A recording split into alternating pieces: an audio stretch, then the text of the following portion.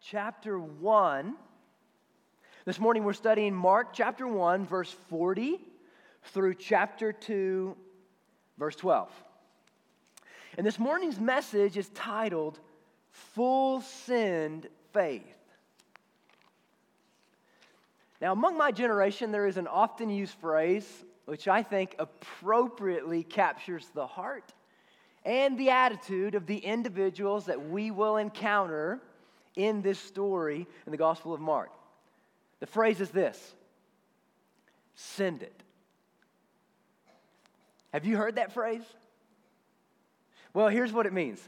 It means any action or activity you do wholeheartedly, throwing caution to the wind. Now, here's how it might be used in a sentence in my life. Say Sarah and I are out on the slopes getting ready to snowboard, and we're standing at the top of some blacks. And she says, Matt, we snowboard like once every 4 years. Are you sure about going down the blacks? No, I'm not sure, but I'm about to send it. I'll see you at the bottom. Well, this morning, we are going to witness two stories about men who can be summarized as having full-send faith. These two stories show us a picture of responding to Jesus with radical abandonment. I've been inspired by these two stories all week. I cannot wait to share with you what I've learned. Run to Jesus and find healing for your sin-sick soul. Run to Jesus and find healing for your sin-sick soul. Is there anything in your life that slows your sprint towards Jesus? Well, let's now turn our attention to what is undoubtedly the best part of this morning's message. That is the reading of God's holy word. Mark chapter 1, starting in verse 40. And a leper came to him, imploring and kneeling, said to him, "If you will, you can make me clean." Moved with pity, he stretched out his hand and touched him and said to him, "I will be clean." And immediately the leprosy left him, and he was made clean. And Jesus sternly charged him and sent him away at once and said to him, "See that you say nothing to anyone, and go show yourself to the priest and offer for your cleansing what Moses commanded for a proof to them." But he went out and began to talk freely about him and to spread the news, so that Jesus could no longer openly enter a town, but was out in desolate places, and people were coming to him from every quarter. And when he returned to Capernaum after some days, it was reported that he was at home. And many were gathered together so that there was no more room, not even at the door. And he was preaching the word to them. And they came, bringing to him a paralytic carried by 4 men. And when they could not get near him because of the crowd, they removed the roof above him. And when they had made an opening, they let down the bed on which the paralytic lay. And when Jesus saw their faith, he said to the paralytic, "Son, your sins are forgiven." Now some of the scribes were sitting there questioning in their hearts, "Why does this man speak like that? He is blaspheming. Who can forgive sins but God alone?" And immediately Jesus, perceiving in his spirit that they thus questioned within themselves, said to them, "Why do you question these things in your heart? Which is easier, to say to the paralytic, 'Your sins are forgiven,' or to say, 'Rise, take up your bed and walk'? But that you may know that the Son of Man has authority on earth to forgive sins," he said to the paralytic, "I say to you, rise, pick up your bed, and go home." And he rose and immediately picked up his bed and went out before them all, so that they were all amazed and glorified God, saying, "We never saw anything like this. Wow. Well, let's go to the Lord quickly in prayer as we begin our study of God's Word. Lord, just as Paul prayed in Ephesians chapter 3, I want to pray for us now. Lord, please grant us to be strengthened with power through your Spirit in our inner being so that Christ may dwell in our hearts through faith. And that we may have the strength to comprehend with all of the saints what is the breadth and the length and the height and the depth, and to know the love of Christ that surpasses knowledge, that we may be filled with your fullness. In Jesus' name, amen. Our first point this morning is to hell with social distancing. Verses 40 to 45. That sounds a bit provocative, doesn't it? I really question whether I should say that or not because I don't really like being intentionally provocative. I'm just trying to make the point of the passage, and I think I'm going to convince you that that's the point of the passage by the time we get to the end of verse 45. What we are going to see in this passage is that Jesus heals this man's dreadful disease forever. You actually get the feeling when you're reading it that he's not just healing this man's disease, he's driving this man's disease out of him forever. And in this display of authority that Jesus showcases for us in Mark chapter 1, he is reversing the curse of sin and simultaneously restoring this man's life. It's remarkable. So in setting the scene for one of the most dramatic stories of all time, Mark says in verse 40 that Jesus, as he was walking through Galilee preaching the gospel, a leper came to him, imploring him, and kneeling said to him. Now, English class teaches us to break down this sentence. It asks us, what is the subject? The subject is a leper. What is the verb? Came. Are there any adverbs describing how the leper came? Mark says he came imploring, kneeling, and saying. Now, why are the verbs and the adverbs relevant in this story? Well, listen, because this man had leprosy, he spent his life avoiding people, not coming into contact with people, especially getting close enough to implore, to kneel, and to speak to people. Lepers during this time, in case you are unfamiliar, lepers during this time were considered to be unclean, which means that they were considered to be unholy and defiled. And because of their unclean status, they lived all of their life social distancing. You remember doing some of that back in 2020, don't you? Imagine living all of your life the way you had to live in 2020. Imagine living all of your life the way that you had to live your life in 2020. But listen, imagine never having the hope that one day the restrictions would lift and that things would one day go back to normal. Well, that was the life of someone who had leprosy in this day. And because a clean person can quickly lose their status by coming into contact with somebody who is unclean, such as somebody with leprosy, the Old Testament book of Leviticus chapter 13 provides clear restrictions and guidelines for somebody who had leprosy. The person was required to wear torn clothes at all times and for their hair to be loosened so that they could be visibly identified as somebody to be avoided at all cost.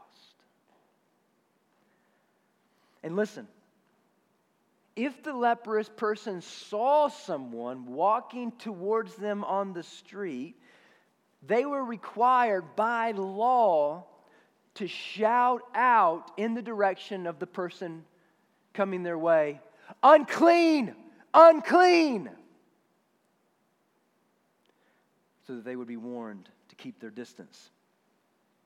And listen, if that wasn't enough, leprosy is an infectious disease that attacks and kills the body's cells, which eventually results in the person losing feeling in the infected area of the body. And once feeling is lost in a limb, for example, then the person won't recognize if they touch a hot iron or if their hands are sitting under scalding hot water for 30 seconds or if they shut their fingers on a car door. And over time, this results in people with leprosy losing their fingers, their toes, their nose, their ears. I read this week that one doctor calls the disease a painless hell. A painless hell. Well, this all helps us to understand the guy that we witness coming up to Jesus in this passage. It helps us to understand him. It helps us to understand his world. It helps us to understand his situation. He's living a painless hell. He's alone. He's physically suffering. He's emotionally suffering. But listen, he has heard about the divine physician. He has heard that someone is walking the streets and healing the incurable diseases around them.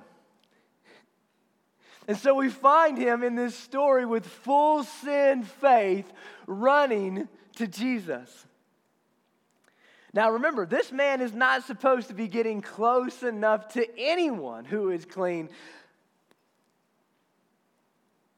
But he throws all caution to the wind. Because for the first time since he's had this disease, for however long he's had this disease, for the first time, he has hope. In finding Jesus, Mark says that he falls at his feet and says to him these words, "If you will, you can make me clean." He doesn't say, "if you are able," or "if you are powerful." No. From the stories that he has heard about Jesus in his short ministry, he knows that Jesus is able. He knows that Jesus is powerful enough. But now he's asking if Jesus will. And listen, friends, this is the point. It's one thing to know that God can do things. It's another thing to know and to believe that God is good. It's one thing to know that he is powerful. It's another thing altogether to believe that he is good. And Jesus' response to this man's question should serve as our answer to the question of God's goodness once and for all. He says in verse 41, moved with pity. Moved with pity. Now, what does this mean? One commentator helpfully describes it like this. He says, Jesus' reaction went beyond pity and sympathy or even empathy. It was not just mind for mind, hand for hand, and heart for heart, but stomach for stomach, blood for blood, gut for gut. Jesus feels his way into the leper's needs. What we are witnessing in this story is the pure, undefiled, and unstained compassion of Jesus moving towards a very sick man. But then Jesus does something else in verse 41 that is unthinkable. Mark says this, he stretched out his hand and touched him and said, "I will be clean." First responders are said to be people who are running into scenes and scenarios when other people are running out. Well, if that's the case, then Jesus is the first responder. As others distance themselves from this infected man, Jesus moves closer to him. And for the first time in what probably felt like forever, this bowed man on his face, speaking to Jesus, imploring him, kneeling, saying to him, for the first time in what probably felt like forever, Jesus, he feels another person's touch on his body. And as he looks up, he stares into the gaze of Jesus' eyes, who are full of piercing purity and lavishing love.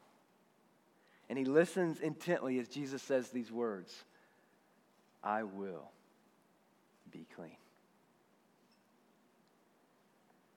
Mark tells us in verse 42, immediately the leprosy left him, and he was made clean.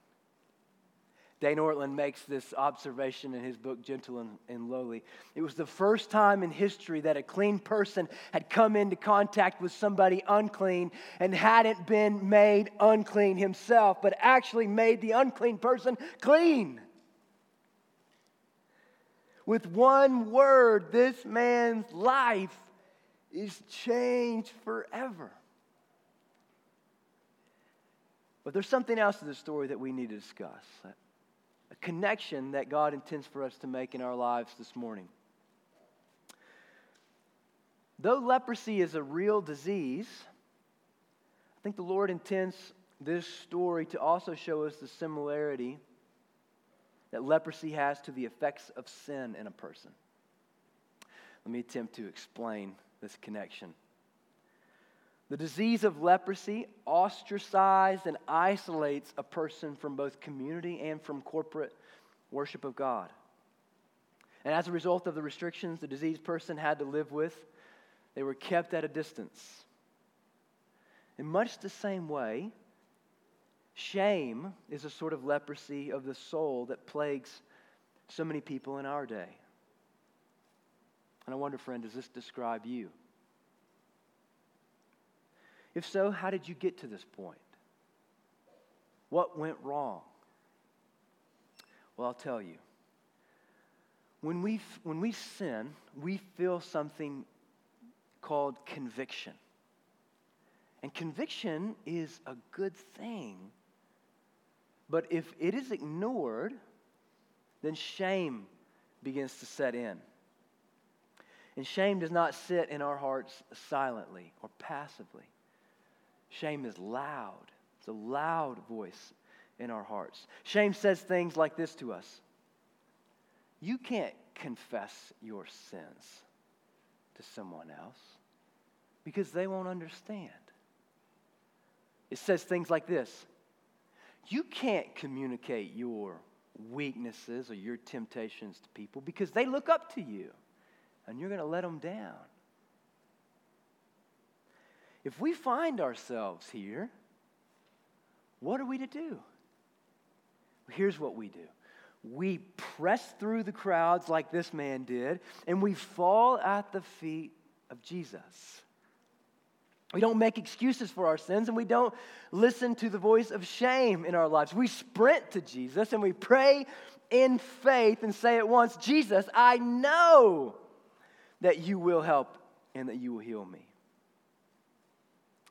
Friends, is shame something that is slowing your sprint towards Jesus? If it is, my hope is that by looking at Jesus and his interaction with this man, your shame will be silenced. For if he dealt this kindly to this man, won't he be just as kind to us today?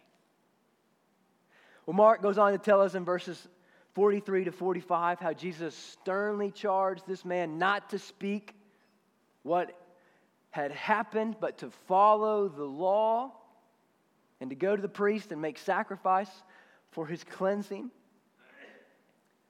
Jesus wants this man to obey him, but instead he disregards the instruction.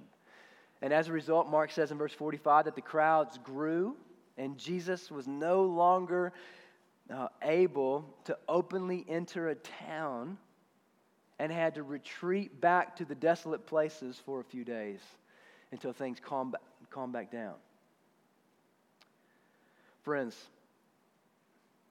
while it might seem natural and commendable that this man spoke to everyone around him concerning the miracle that Jesus had just performed and done for him, Mark intends for us to be a bit grieved by this man's disobedience. And it should serve as a warning to us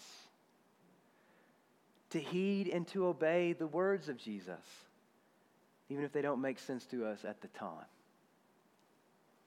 Well, that leads to our second point this morning.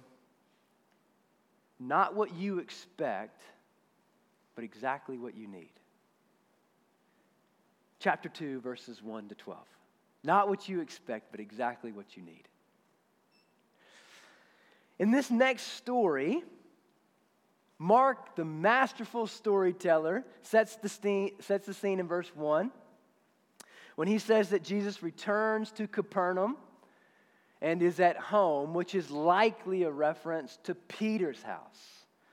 They have made their way back into Capernaum, and they are back once again in Peter's house. And before long, the town discovers that Jesus is back, and the crowd begins to build, so much so that Mark says in verse 2 that there was no room, not even at the door. And as we've seen so far in Mark, Jesus' pattern is to preach to the crowds. That all of this is setting the stage for Jesus to do something miraculous in this story. So picture this. Picture this scene in your mind. During the middle of Jesus' message, 4 men come close to the house that Jesus is in, and they are trying to make their way through the crowds in order to get into contact, get into close enough proximity to get the attention of Jesus. And they come carrying, these 4 men, a stretcher, carrying a paralytic man who is unable to walk for himself. Here, his friends, these 4 men, have come bringing him because they too, like the leper, have heard the stories about Jesus. And they have faith. So they come to this area, and we don't know how far they have traveled, but we do know that they have determination in their eyes and desperation in their hearts. Yet, despite their best efforts to press through the crowds, they cannot get people to move out of the way to get into the area where Jesus is at. So they regroup. Right in the middle of this scene, they regroup and they come up with a new plan of attack. They happen to recognize that where Jesus is standing inside of Peter's home, there is an area just above him in the roof that if they can just puncture a hole in that roof, they can lower their friend down and get him into close enough proximity to Jesus that they could get his attention. They could get him close enough to Jesus, and they trust that Jesus will do the rest. It's going to be disruptive, but they don't care. They've thrown all caution to the wind. They have full sinned faith. They count the cost. They lower their friend down from the ceiling so that he's near Jesus. And at last, the moment has finally come. The suspenseful moment, the planning moment, the moment that may have taken weeks to come up with, days, hours, weeks, who knows, however long it had been since they first heard the news that Jesus was healing people, the moment has finally come. Can you imagine the jitters in this man's heart? Can you imagine the butterflies that are beating their wings in the heart of this man. Now he's here. The moment at last, he's here. He's lowered from the ceiling, disruptive, distracted, lowered through the ceiling at the very location of the Son of God. What will Jesus do? Mark records these words in verse 5. Now, when Jesus saw their faith, he said to the paralytic, "Son, your sins are forgiven."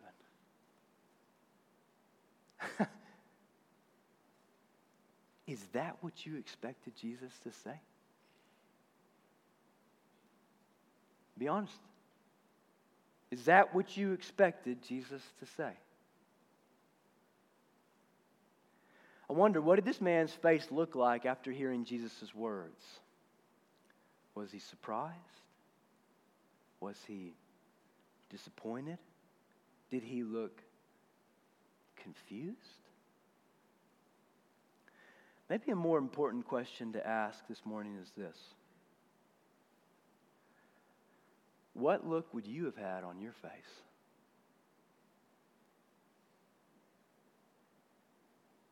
If you had ventured to see Jesus, risking your life and your reputation to meet him, but instead of healing you, he says to you, "Your sins are forgiven." What look would you have had on your face? I don't know how I'd feel, but let me tell you how I'd hope that I would feel. I hope that my face would have had the same surprised and satisfying look that someone who had just received a phone call from the lottery saying, "Sir, when we called you earlier and said that you had won $1,000, we were mistaken. You've actually won $100 billion.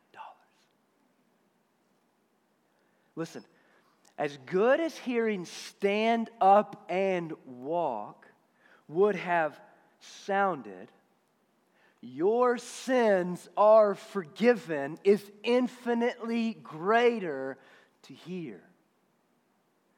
As hard as being a paralytic would have been, being an unforgiven sinner is infinitely worse. The reason is because a disabled Christian will run into eternity when an unforgiven man will walk into hell. Friend, what look would you have had on your face? Well, while we don't know the look that this man had on his face, we can guess and appropriately speculate the scowling look on the faces of the scribes. As Mark says in verses 6 to 7, that they were questioning in their hearts, saying, "Why does this man speak like that? He is blaspheming. Who can forgive sins but God alone?" Now, they haven't said these things out loud. Each of them are thinking these thoughts in their hearts. And because Jesus is omniscient, meaning that he is all-knowing, he is able to perceive, look directly into the hearts and into the minds of everyone, all at once. Mark says in verse 8, Jesus, perceiving in his spirit that they thus questioned within themselves, said to them, "Why do you question these things in your heart? Which is easier, to say to the paralytic, 'Your sins are forgiven,' or to say, 'Rise, take up your bed and walk'? But so that you may know that the Son of Man has authority on earth to forgive sins," he said to the paralytic, "I say to you, pick up your bed and go home." Now, what's terribly disappointing in this story is the contrast between the faith of the paralytic and the faithlessness of the scribes, the very individuals who are skilled and knowledgeable in God's Word. Upon hearing Jesus' words to the paralytic, they should have responded by placing their faith in the Son of God, who alone has the authority to forgive sins. They said it themselves.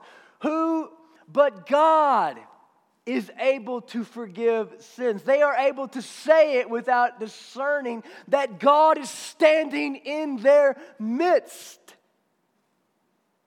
They should have responded to Jesus, placing their faith in the Son of God who was standing right before them, the Messiah, the Christ. But instead they hardened their hearts and they distanced themselves from Jesus. All the while, these four men and the paralytic have full sinned faith, throwing caution to the wind and casting themselves wholeheartedly onto Christ. The kind of faith that these men have glorifies God. Friend, do you live with this kind of faith in your daily life? Do you live with this kind of faith in your daily life? One thing that is inescapable about this text is the pleasure that Jesus feels when his people walk in faith. In fact, the book of Hebrews, chapter 11, verse 6 says this: without faith, it is impossible to please God. So to once again authenticate his unique identity as the Son of God, the only one able to forgive sins, he says to this man, rise, pick up your bed, and go home. And Mark records that immediately this man rose to his feet, picked up his bed, and walked out of their midst. This was a double healing right before their eyes. The man had a spiritual healing and a physical healing. And as we take a step back and observe this story, we'll find that there are three types of people in this story: the hearer, the doubter, and the doer. The hearers are those who are in attendance, the crowd, the great people who are gathering around the front door of Peter's house. They are listening to Jesus' words. We might call these people fans of Jesus. They follow Jesus around because of the stories that they've heard about him, that he does really cool things like heal people. Then there are doubters in this group. Those are the scribes. They've been watching Jesus' ministry close, listening to Jesus' messages, and they've even been witnessing his miracles. And they don't doubt due to a lack of evidence, but because of a lack of faith. Beloved, it's always a lack of faith, not a lack of evidence. All the evidence is before them, but they refuse to submit to it. And then there are the doers. The doers of the word. They too have heard of Jesus, his compassion towards sinners, and his unique authority as the Son of God. And they believe him. They've heard the same things that the fans and that the doubters have heard, but the only difference is they believe it. They believe him. Hope arises in their hearts. To them, Jesus is the best thing that has ever happened to them. These people are weak, aware of their sin, broken-bodied, and poor in spirit. Yet they believe with all of their heart that Jesus loves them and wants to forgive them and heal them and help them and hold them and welcome them and receive them. So they run to him with radical abandonment. They throw caution to the wind. They risk it all just to get into contact with Jesus. Friend, I have to ask you, which one of these are you? Which one of these three are you? Are you the hearer, the fan, appreciating the things that Jesus does, following Him for the benefits of what it's like to be a part of the church, be a part of the people of God, but keeping far enough distance not to submit your life wholly to Him? Are you like the doubter who sees every reason to believe Him? All the evidence is before you, all the facts, the realization that Jesus is who He says that He is, that there's no reason not to believe it, but you find yourself not believing it. Or are you the doer? The one who says, I've seen enough. Just get me close to Him. I'm running with full radical abandonment that I might get God. Who cares what these people think about me? I just got to be close to Jesus. If I can get into contact with Him, everything else will make sense. Which one of them are you? Well, this morning, God has given us an opportunity to respond to His Word. In both of these stories, we witness people run to Jesus and find healing for their sin-sick souls. Yet at the same time, there can be things in our lives that slow our sprint towards Jesus, can't there? Sin can drive us into shame and hinder our fellowship with God and His people. Fandom can get us near enough to Jesus that it checks the boxes of cultural Christianity. Doubting can harden our hearts to the overwhelming evidence of the truthfulness of Christ, and none of these please Jesus. What pleases Jesus is full-send faith. So, friend, will you send it? Let's close out our time by going to the Lord in prayer. Father, we love You, and we thank You so much for Jesus. Thank You for Jesus. He is the most beautiful person who has ever walked the face of this earth. More compassion in one of His fingers than we have as a collective whole. Thank You for Jesus. Thank You for sending Him. Jesus, thank You for receiving us. Where we doubt, where we lack faith, where we are skeptical, please give us the grace to believe. We cannot have faith apart from the gift of Your grace. In Jesus' name.